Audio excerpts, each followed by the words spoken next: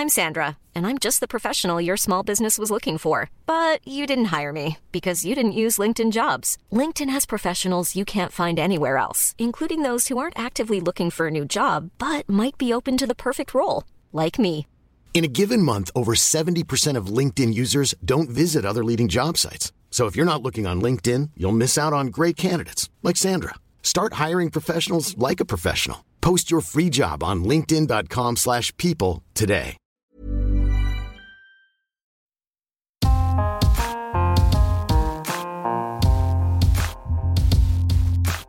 Te lui om te lezen. Er is rumoer in de kantine van de Amsterdamse amateurclub WVHEDW. Het tweede vrouwenteam verzamelt zich en heeft een nieuwe keeper, Ruby, uit Taiwan. Ik heb eerder in een ander cityteam gezeten, dus ik weet wat ik vandaag kan verwachten, zegt ze, waarop de rest van het team begint te lachen. Ruby vertelt dat ze in Taiwan met haar team 4e van het land was. Er waren ook maar 4 teams. Ik heb het toch maar mooi op mijn cv gezet. 4e van heel Taiwan. Ik zit aan een grote ronde tafel tussen de leden van het vrouwenteam. De voertaal is Engels, want de spelers, allemaal begin 20, komen uit Nederland, Noorwegen, Taiwan, Duitsland, Frankrijk, Canada en de Verenigde Staten. Het is een gezellige bende. Ik ben hier niet zomaar. Tijdens de winterstop heb ik bij de KNVB opgevraagd wat dit seizoen het slechtst presterende vrouwenteam is in heel het Nederlandse amateurvoetbal.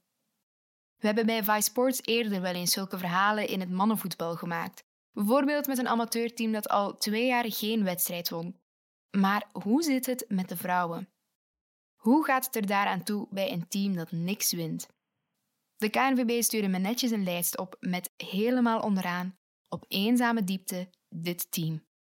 De ploeg van WVHEDW, voluit Wilhelmina vooruit, Hortus Eendracht doet winnen, heeft dit seizoen 13 wedstrijden gespeeld en daarin 0 punten gepakt. Ze scoorden 3 keer en kregen maar liefst 182 doelpunten om de oren. De aanvoerder van het team is Rosie, een vrolijk meisje met krullen. Ze had zin om dit seizoen te gaan voetballen, maar had daar wel een team voor nodig, dus besloot Rosie afgelopen zomer haar eigen team op te richten. Ze plaatste een oproep bij haar studie aan de UvA, de studie Politics, Psychology, Law en Economics, waar veel buitenlandse studenten op zitten. Zo ontstond dit elftal. De meeste meiden hadden nog nooit gevoetbald, vertelt Rosie aan tafel. Dat is vooral de reden dat het sportief nog niet ideaal loopt. Ondanks de slechte stand op de ranglijst was Rosie toch verbaasd toen ik haar benaderde voor een reportage. Ik wist wel dat we slecht waren, maar het slechtste vrouwenteam van Nederland? Ik zie het maar zo. We zijn in elk geval iets. De sfeer is goed. Als er een lid van het team de kantine in komt lopen, wordt er gejuicht en geknuffeld. Naast Rosie zit haar jonger broertje Mick. Hij is door zijn zus gevraagd om trainer te worden van het team. Een pittige klus, omdat bijna niemand ooit had gevoetbald. Ik moest eerst de spelregels uitleggen, vertelt hij. Bijvoorbeeld wanneer de keeper de bal uit haar hand mag schieten of dat spelers aan moeten sluiten als het team aanvalt. Toch heeft Mick er vertrouwen in dat de boel vandaag gaat draaien. Het team had een tijdje geen vaste keeper, waardoor het negatieve doelsaldo extra hoog opliep. Soms verloren ze met 30-0, maar vandaag is er hoop, door de komst van Ruby, een echte keeper met ervaring bij de nummer 4 van Taiwan. Als de meiden zijn omgekleed, maakt Mick de opstelling bekend in de kleedkamer. Heel ingewikkeld met tactische instructies maakt hij het verder niet. Let's have fun, zegt hij, waarna het team het veld op gaat voor een uitgebreide warming-up. Tijdens de warming-up raak ik langs de kant aan de praat met de Poolse Mirek, materiaalman van de club. Hij heeft een grote glimlach op zijn gezicht, draagt grote witte kaplaarzen en een trainingspak en jas van de club. Mirek is een groot fan van het team van Rosie en Mick. Ik vraag hem of hij denkt dat ze vandaag gaan winnen. Nee, zegt hij resoluut, maar het zou wel mooi zijn. Ze doen hun best. Hij heeft geregeld dat ze vandaag op het hoofdveld van de club spelen. Mirek is een supporter in hart en nieren. Op de bank zit een meisje in haar eentje. Ze heet Fanny, komt uit Oostenrijk en kan vandaag niet meespelen omdat ze een kleine operatie achter de rug heeft. Toch is ze er om het team te steunen. Voordat ze in het team zat, moest ze niks van voetbal hebben. Ik dacht altijd dat zijn stomme mensen die achter een bal aanrennen, zegt ze. Maar nu snap ik dat er veel techniek in zit. Laatst was ik bij een wedstrijd van Ajax. Ik heb meer respect voor voetballers gekregen. Meer vrouwen zouden dit moeten doen. Laten we onze professionele Jel doen, zegt Rosie als de warming-up erop zit. De meiden gaan in een kring staan met hun armen gestrekt naar het midden. Dan schreeuwen ze hard: 1, 2, 3, BPL-E. Vervolgens rennen ze het veld op.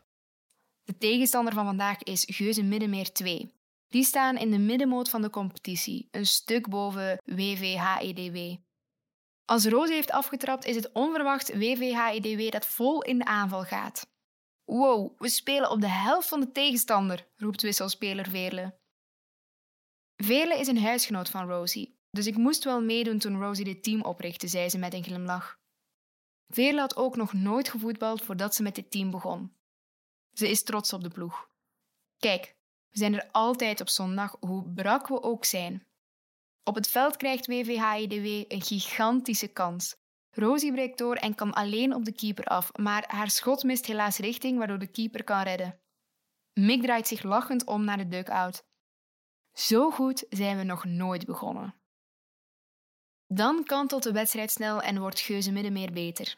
Ruby moet een paar keer voluit gaan om te redden. Mick vraagt wisselspelers Veerle en Astrid om zich op te gaan warmen voor een invalbeurt. Hoe dat moet warmlopen, weet ze alleen nog niet. Astrid rent eerst over de volledige lengte van het veld langs de zijlijn. U hoeft alleen langs onze helft op en neer te rennen, legt Mick uit. Veerle vergeet haar hesje aan te doen. Op het veld vraagt de speler of ze gewisseld kan worden omdat ze last heeft van menstruatiekrampen. Als de dubbele wissel plaatsvindt, gaat ook Matthea van het veld. Zij komt uit Frankrijk en heeft last van haar been. Daar is ze een paar dagen geleden op gevallen toen ze na het uitgaan naar huis fietste. Ze kan zich niet meer herinneren wat er toen precies is gebeurd. Ik weet niet wat er misging. Dat moet je dronken Matthea vragen als je haar ziet. Op het veld krijgt Geuze Middenmeer nu veel kansen. Ruby redt nog een paar keer, maar dan valt na een half uur spelen toch de 0-1 en niet veel later ook de 0-2. De sfeer wordt er niet minder om bij WVHEDW. Geen van de wisselspelers zit nog in de dugout. Ze staan allemaal langs de kant te schreeuwen om hun teamgenoten aan te moedigen. Elke tackle, pas of mispeer wordt toegejuicht. De vorige keer verloren we met 11-1 van hun. Dus eigenlijk gaat het nu gewoon heel goed, zegt Matthea. Aan de overkant van het veld wordt het team ook aangemoedigd door een groep jongens van de studie. Ze hebben een kartonnen bordje gemaakt. Free beer for every goal staat erop.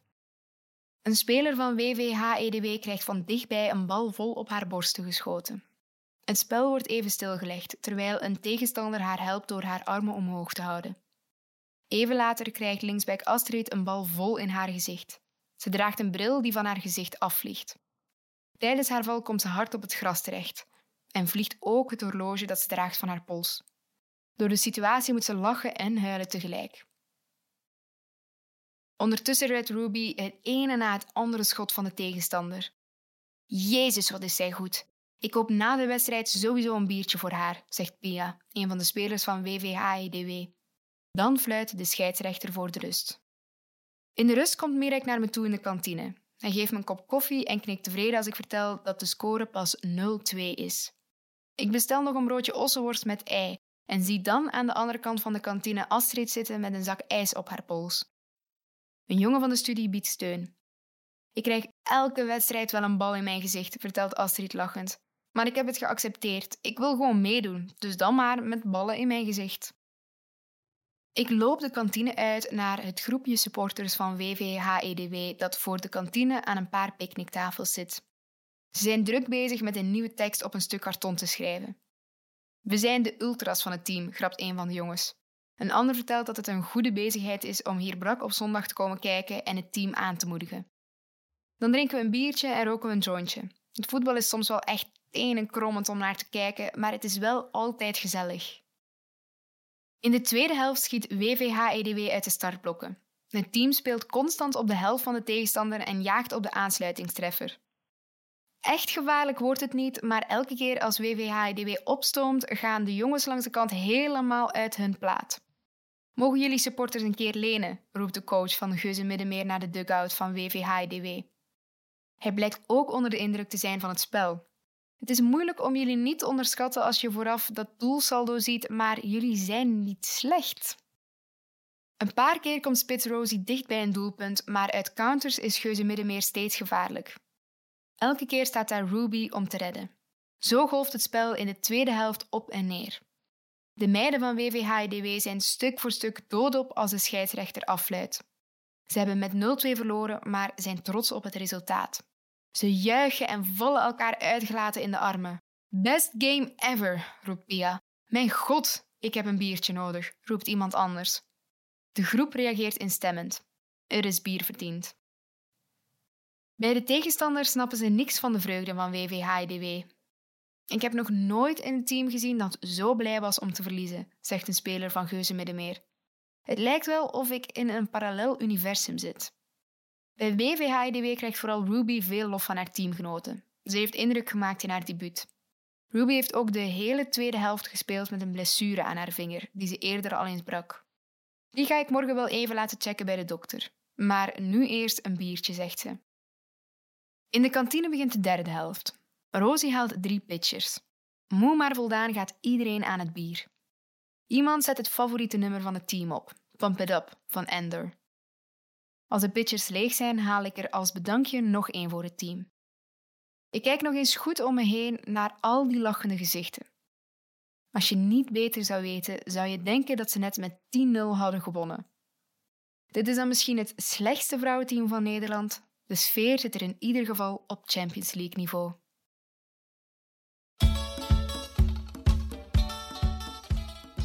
Hi, Sam van Raalte hier. Hou je van verhalen van Vice? Check dan ook eens de podcast De Wereld van Vice Sports. Dat is de sportpodcast van Vice. Daarin vertel ik rauwe verhalen over sportcultuur. Het gaat me niet zozeer om wat er op het sportveld gebeurt, maar om de verhalen eromheen. Om de personen en de cultuur. Welkom in de wereld van Vice Sports.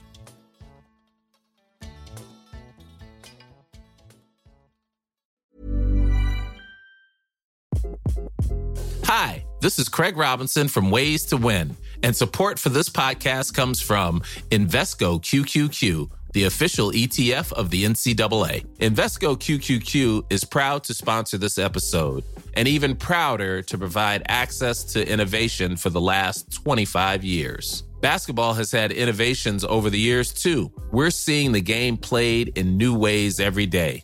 Learn more at Invesco.com/QQQ. Let's rethink possibility. Invesco Distributors, Inc.